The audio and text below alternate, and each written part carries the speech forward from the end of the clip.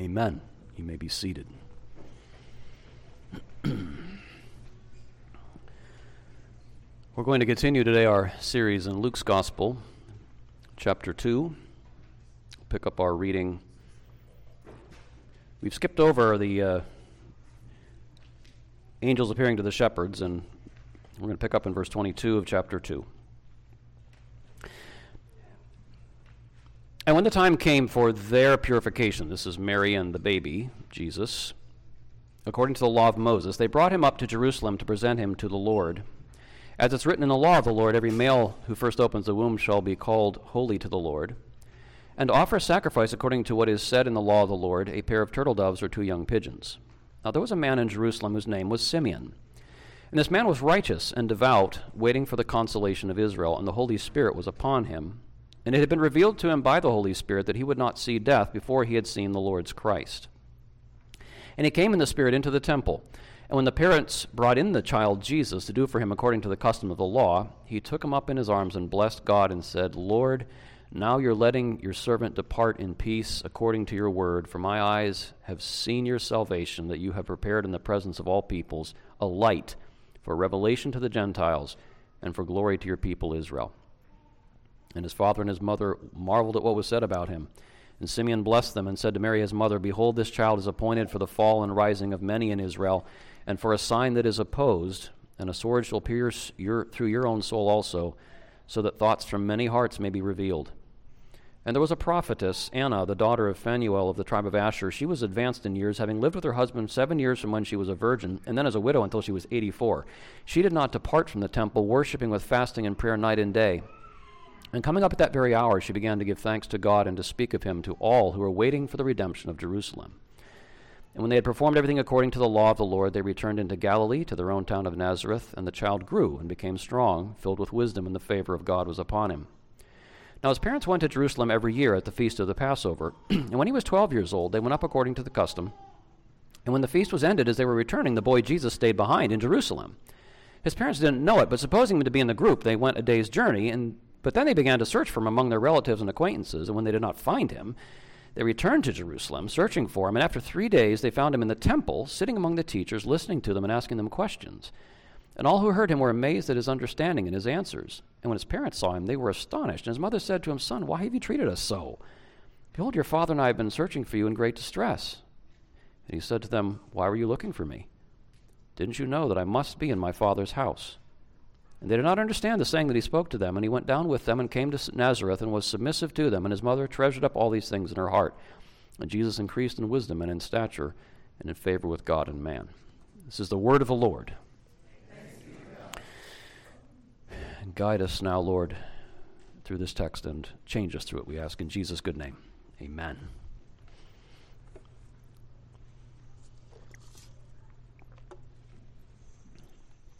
I think it's safe to say that any thinking Christian is going to have moments when you ask yourself, am I crazy? Am I crazy to believe what I believe? Am I crazy to be following this Jesus who's not even around? And just, you wrestle with that. Are we making this up to make ourselves feel better? And I love that the Gospel of Luke takes that question head on. Luke wants his friend Theophilus, we saw last week, he wants his friend Theophilus to have what he calls certainty, assurance. He wants Theophilus to know that like the foundations of a house or like the roots of a great tree, this Jesus story, what we call the gospel, this is what everything in the world is resting on. This is what's underneath it all, holding it all up. This is what is shaping and guiding, because it's an active story. It hasn't finished. It's still going on. I mean, we have what we have written here, but this Jesus and the Spirit that he sent, they're still moving in the world. This is the foundation of the house of the world. However much it may seem otherwise, this is the basis of everything. This is the real reality underneath everything. Luke wants Theophilus to know that. But as I was thinking about that this week, I think that we in the modern world have a unique problem here, because our imagination of the world, beloved, as modern people, our imagination of the world has for a very long time really been kind of drained of God's presence and purposes. Think about that. Just the way the modern person imagines the world, our imagination, it's not that the world actually is drained of God's presence and purposes, but our imagination of it certainly is drained of it. I mean, you think about going all the way back to like the 17th century scientific revolution. We really look at the cosmos now, not as a theater of God's glory, not as something full of divine purpose and divine goodness. We look at the world as a mechanism. Its laws and forces and causes and matter and energy, like enlightened people know this. And when you think about culture, like you look around at human culture, stuff, that humans are doing, what's it all about? It's about humans. Like, what in our human culture in the modern world is exalting God above us? It's about man and woman. It's about man being the measure of all things. That's what culture's about. And we've lived in this fantasy so long that even for those of us who really believe that God is and that God has a plan, it still instinctively feels like he's absent. Does that make sense? Like, you and I know God is in this room today. Does it feel like he's in this room? Does anything in your life reinforce for you a vibrant sense of the presence of God? Certainly not in the modern world. It feels like God is absent. It feels, and I use that word on purpose, it feels like God is just not very relevant. Even if he's real, he's just not very relevant, because we all understand as modern people that the real world is human activity. The real world is the stuff that people are doing every day. Like, that's where the real action is. You can sit in here and do your Jesus thing on Sunday, but you're going to go back out this afternoon, and tomorrow morning, how real is all this going to feel? The real world is what people are doing. It's seeking self-fulfillment. It's fighting for justice. It's, solving problems. It's paying bills. That's real life. And, this very earthy imagination has even co-opted God himself, because, if there's a God, we understand what that means. There's just some power up there who wants you to be happy and wants you to be nice. And if believing in God, brings fulfillment to you, then go for it. And in this modern imaginary, for me to say something like the Scripture does, that the pillars of the earth belong to the Lord, and on them he has set the world, on those pillars, it's nonsensical. Very hard to relate to. And what I hope to do today is just show you how this text, these two little stories about Jesus as a baby and then as a boy, how they offer guidance for Theophilus in his time and for us in the modern world, how they guide us when God feels absent, when his presence feels distant at best, his purposes seem very marginal to the real world. How does this text guide us? And I want to start with a seemingly minor geographic detail, and that is the temple. I want to talk just briefly about the promise of the temple. Is it significant that baby Jesus' first earthly journey, he's about 40 days old, about a month and a half old in this story as it opens, his first earthly journey is to this city called Jerusalem and to the temple in that city? Is that important? Is it significant that the only story we have of Jesus' boyhood is in the temple? Is it significant that so many old people, and I want you to notice they're old, so many old people in these early chapters of Luke's gospel either serve in the temple, or in Anna's case, she almost seems to live there. And it's like wherever they call home, for these characters early in Luke's gospel, the geographic center of their world is quite clearly this city, Jerusalem, and the temple in particular. And what is interesting is that is going to carry throughout Luke's gospel, because most of this gospel, now there are 24 chapters in Luke, most of the gospel is taken up with a very long journey of Jesus toward Jerusalem. Look this up later. In chapter 9, verse 51, we are told that Jesus sets his face to go to Jerusalem. Guess when he arrives? Chapter 19, verse 41. Now I want you just to think about that. in the first 19 chapters of this gospel, 11 of them are one long journey toward Jerusalem. And then, of course, the latter part of the gospel, Jesus is in Jerusalem. He has a bunch of debates with people. He dies there. He is raised there. After his resurrection, he meets people in and around Jerusalem. This is a very prominent city in this gospel. And the only way to make sense of why so much about Jerusalem and the temple is to recall the promise that is tied to this city and temple. So let me ask you guys this question to sort of orient us a bit. What was the first temple in the Bible? What was the very first temple? Somebody, anybody? Say again? The tent of meeting is one answer, and somebody else said Eden. The Eden people have it. It was Eden. It was the garden. The garden was a temple. It's very interesting to notice that when God created human beings and he put them in that garden, he gave human beings what we call dominion or rule, but he did not just give them dominion. He gave them dominion in communion with him. That's really important. He didn't just make people rulers. He made us rulers who rule in communion with him. That's what the temple was about. And God intended that temple, that garden where human beings were working the ground and keeping it and guarding it and making it a just glorious place to honor God. God intended, it seems, he had these 4 rivers running out of Eden to the ends of the earth. And it seems, G.K. Beale points us out, that from that hillock of Eden with its temple, its garden temple, God wanted the life of Eden to expand to the ends of the earth until in time the whole world would be this holy city just teeming with temple life, a whole world full of people working and keeping the earth in fellowship with God. Well, what happened? But sin. And you know the story well. Adam and Eve are thrown out of the garden. They're thrown out of the temple. They're expelled. They lost their communion with God. They lost their dominion. Now, what is interesting as the story unfolds is that after that fall, the fellowship between God and man is not restored in a temple. It's restored at altars where animals are sacrificed. And now sacrifice becomes central to fellowship between God and man. The curse of death that God pronounced on Adam and Eve, it falls on this substitute animal, so that now this animal having died under God's curse, man and woman can sit in fellowship with God. And in time, now the tabernacle people get it, in time, eventually under Moses, a tabernacle, a moving temple, is built around a whole system of animal sacrifices.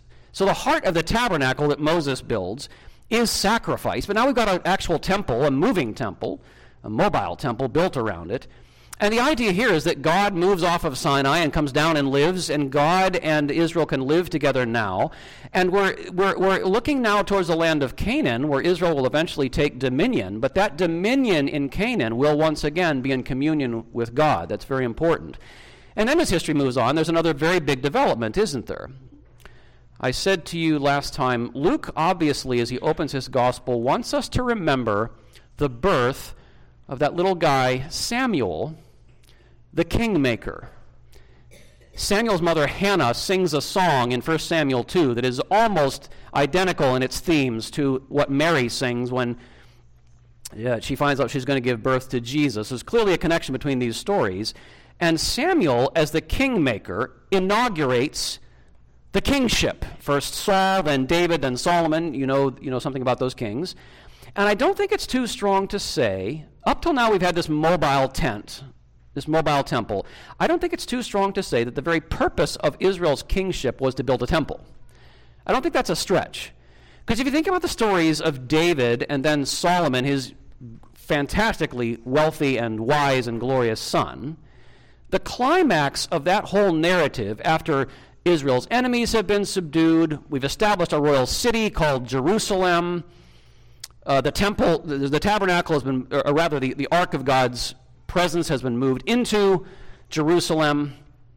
David sets up a bunch of Levite orders to kind of serve in the eventual temple that's going to be built, and there's a bunch of supplies gathered, but the climax of it is the building of the temple, not a movable temple now, a real established permanent temple. And you have the king, and you have the temple and the city, and it looks like Eden is restored. Man, I mean, they're just places in early Kings when you're reading about Solomon's reign, and you're like, it looks like Eden is back. But sin, but sin. David sins, Solomon sins, the other kings after them sin. and judgment falls. And even before the glory of God leaves Solomon's temple for the last time, and the Chaldeans come in and turn that temple and turn that city of Jerusalem into rubble, and the final son of David is dethroned, even before that happens, the prophets foretell a coming age in the future in which Jerusalem is going to be rebuilt and the temple is going to be rebuilt. And Messiah, David's son, the true king, is going to come. And God's glory, which left the temple, left the land, God's glory is going to come back to that city and that temple. And the promise of the temple is God's glory will dwell with us again, and it will fill the earth. That's the promise of the temple. God's glory will dwell with us again, and it will fill the earth. Listen to these words of the prophet Isaiah. Comfort, comfort my people, says your God. Speak tenderly to Jerusalem, and cry to her that her warfare is ended, that her iniquity is pardoned, that she has received from the Lord's hand double for all her sins. Every valley shall be lifted up, every mountain and hill be made low, the uneven ground shall become level, and the rough places a plain, and the glory of the Lord shall be revealed, and all flesh will see it together. Later in chapter 60, arise, speaking to Jerusalem, arise, shine, for your light has come, and the glory of the Lord is risen upon you. For behold, darkness shall cover the earth, and thick darkness the peoples, but the Lord will arise upon you, and his glory will be seen upon you, and nations shall come to your light, and kings to the brightness of your rising. That's the promise of the temple. Now that brings us to a second thing I want to talk about. So that's the promise of the temple, but secondly, I want you to notice in this text the challenge of waiting. The promise of the temple, but now the challenge of waiting. Because now we are opening this text, and it's about 700 years after Isaiah wrote that. Now just let that sink in. We're talking about almost 3/4 of a millennium. It's been 400 years since the last prophet of God spoke. You guys know what happened 400 years ago? This has been a while. And, you know, for us in our kind of fast-paced modern world, 400 years, 700 years just feels like, I mean, were there even people back then? You know, do you suppose by the time we are picking up with Simeon and Anna in the temple, do you suppose God felt absent? You haven't heard from him for 400 years. Those crazy promises of those, you know, guys back in the days of the prophets, I mean, they're 700 years old. There's no king in Jerusalem. The Romans rule. There's no glory of God in the temple. God just must have not felt particularly real, particularly relevant. I mean, what was really going on in Jerusalem was, you know, the stuff, you know, Herod, Pilate, Caesar, you know. The challenge of waiting, and that's why we need to pay very close attention to these wonderful old people. Where do we find Simeon and Anna? For that matter, where did we find Zechariah and Elizabeth? Back in chapter 1. Where do we even, for that matter, find these younger people, Joseph and Mary? Why, they're in the temple. What are they doing? They're fasting. They're praying. They're worshiping. They're offering according to the law of Moses. They're faithfully doing what God said to do in the temple. They know that however much it does not feel like it, the Lord is here. Don't miss that little phrase, the end of verse 22. Did you see it? They brought him up to Jerusalem to present him to the Lord. Doesn't feel like it. But the God of Israel is here. The God of all the earth, he's here. They're presenting baby Jesus to the Lord. And the promises of that God, yea, 700 years old, those promises have not failed. And I just love that Simeon and Anna are old. And that they have grown old waiting. I love this. In verse 25, there's this old man Simeon, righteous and devout. He's grown old waiting for the consolation of Israel. When Anna has seen the baby, she runs out into the streets of Jerusalem, starts talking to everybody in Jerusalem who are what? Verse I can't see anymore, I'm getting old, 38, she began to speak of this baby to all who were waiting for the redemption of Jerusalem. They're still waiting, and these people have grown old, waiting on the Lord. Simeon and Anna are the latest generation of faithful, waiting Israel, and it has been a very long wait. They've grown old, but no one who waits for God will ever be confounded. Can I say something to you, beloved? Our modern imaginary of the good life has no room for this. But if you spend your whole entire existence in this world waiting for God and then die, you have lived a good life.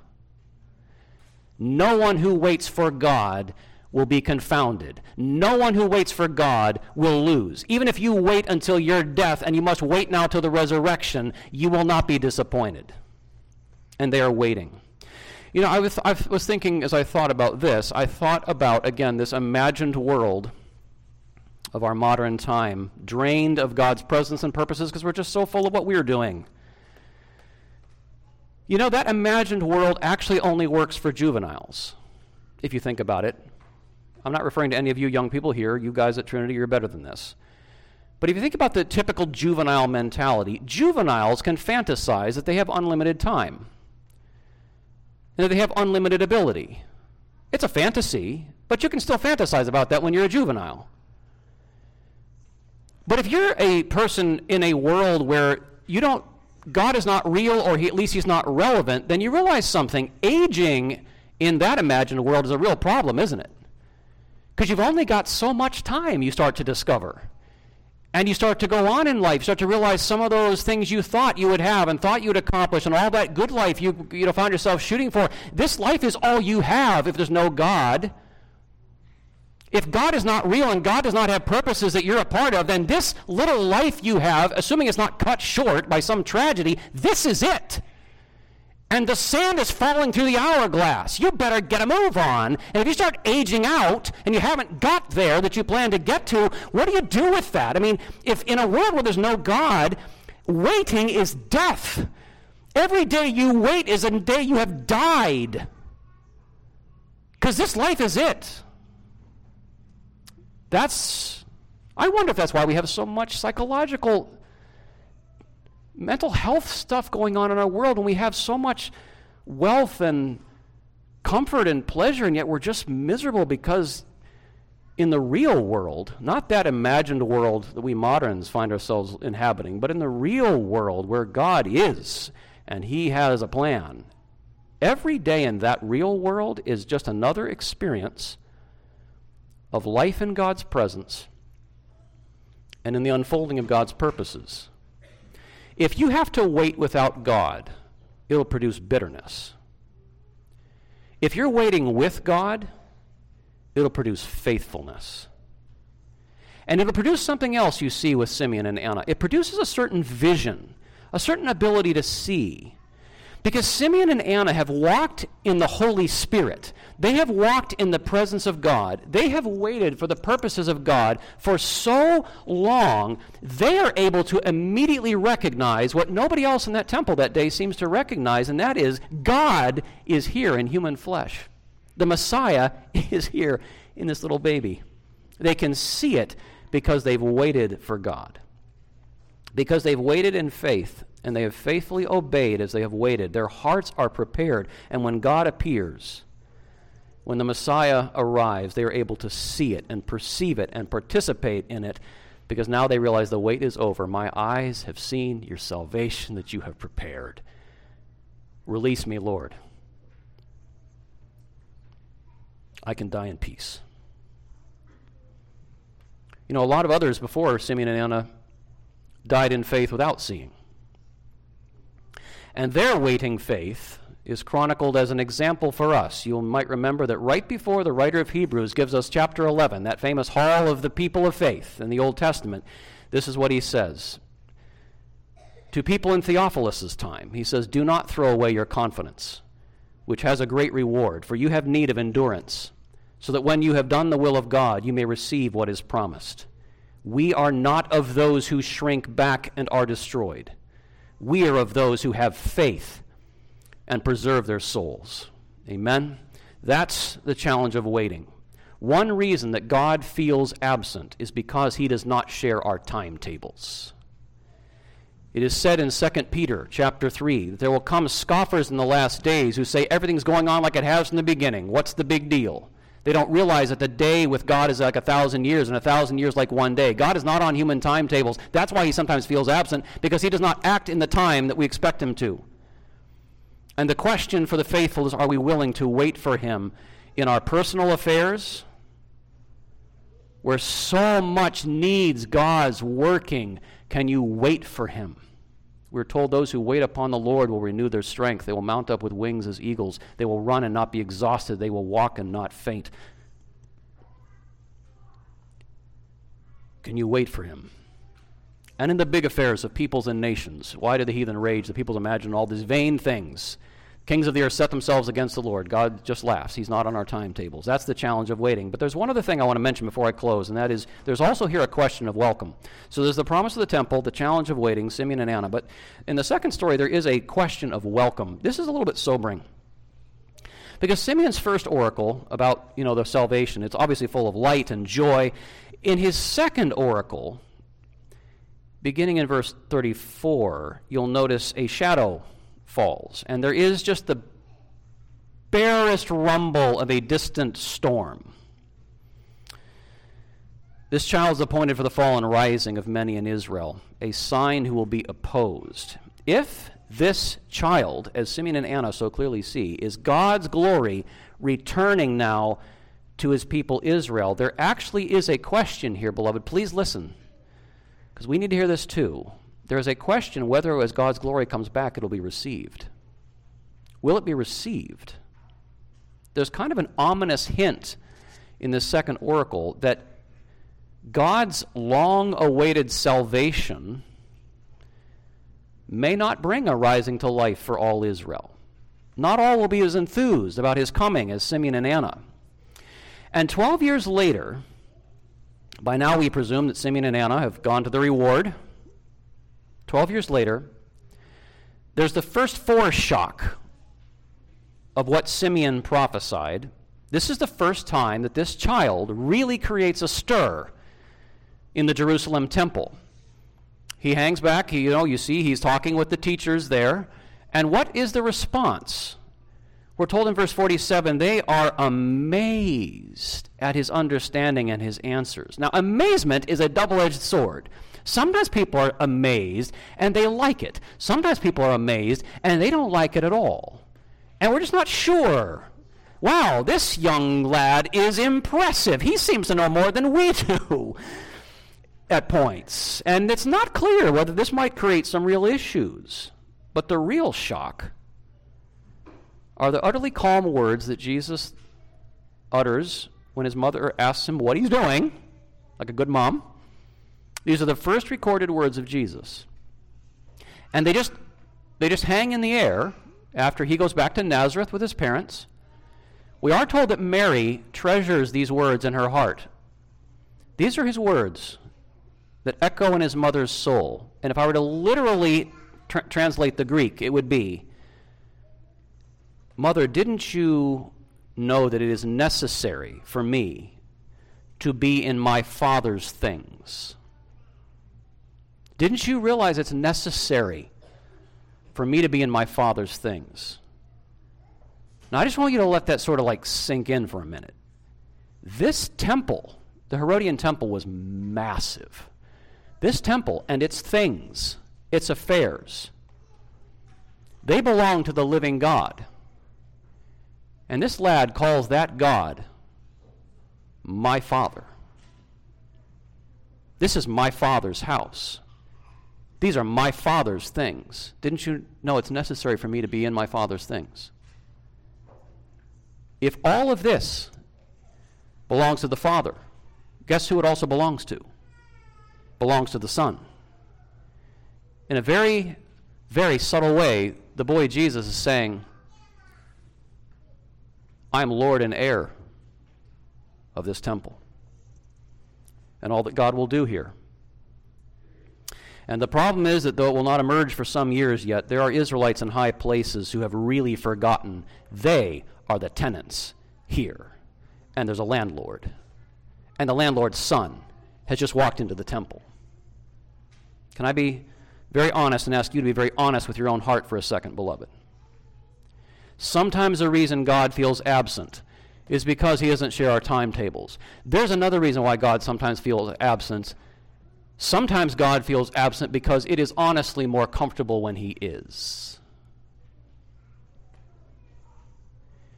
We get used to the feeling that God is not really right here acting relevant Lord. We get used to kind of God being absent. And it would actually be unsettling to us if he were not absent. Can I ask you something? Do you really, really, really want a living, present, purposeful, active Lord? Do you really want that? I'd like to stand up here and tell you, yeah, I'm down. I'm not. Always. If the landlord appears and he wants an accounting, are we really ready to welcome him and all that he brings? You know, the truth is, Jesus Christ is working right now in some of your lives in ways you don't like, you don't understand. Yes? He's right now acting as Lord in your life in ways you don't like. You don't understand. It frustrates you. Me too. And there's a question that will hang through this gospel.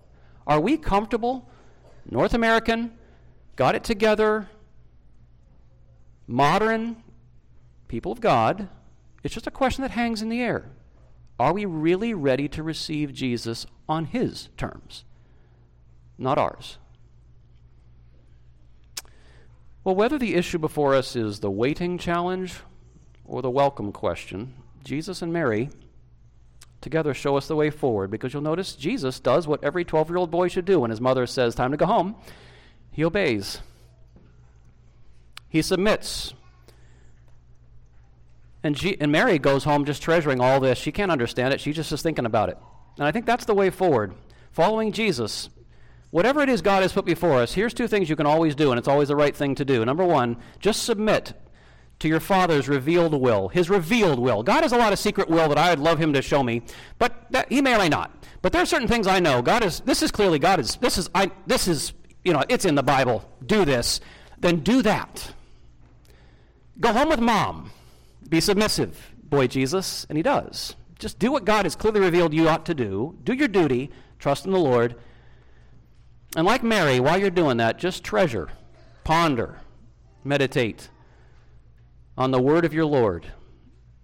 The crazy things he does and has done and has promised to do. Just meditate on those things. And if you're obeying God and the things he's revealed, and you are just treasuring, pondering, meditating on the word and the works of the Lord in your heart, then you will find that whatever else comes, you are not of those who shrink back and are destroyed, but of those who have faith, and you will preserve your souls.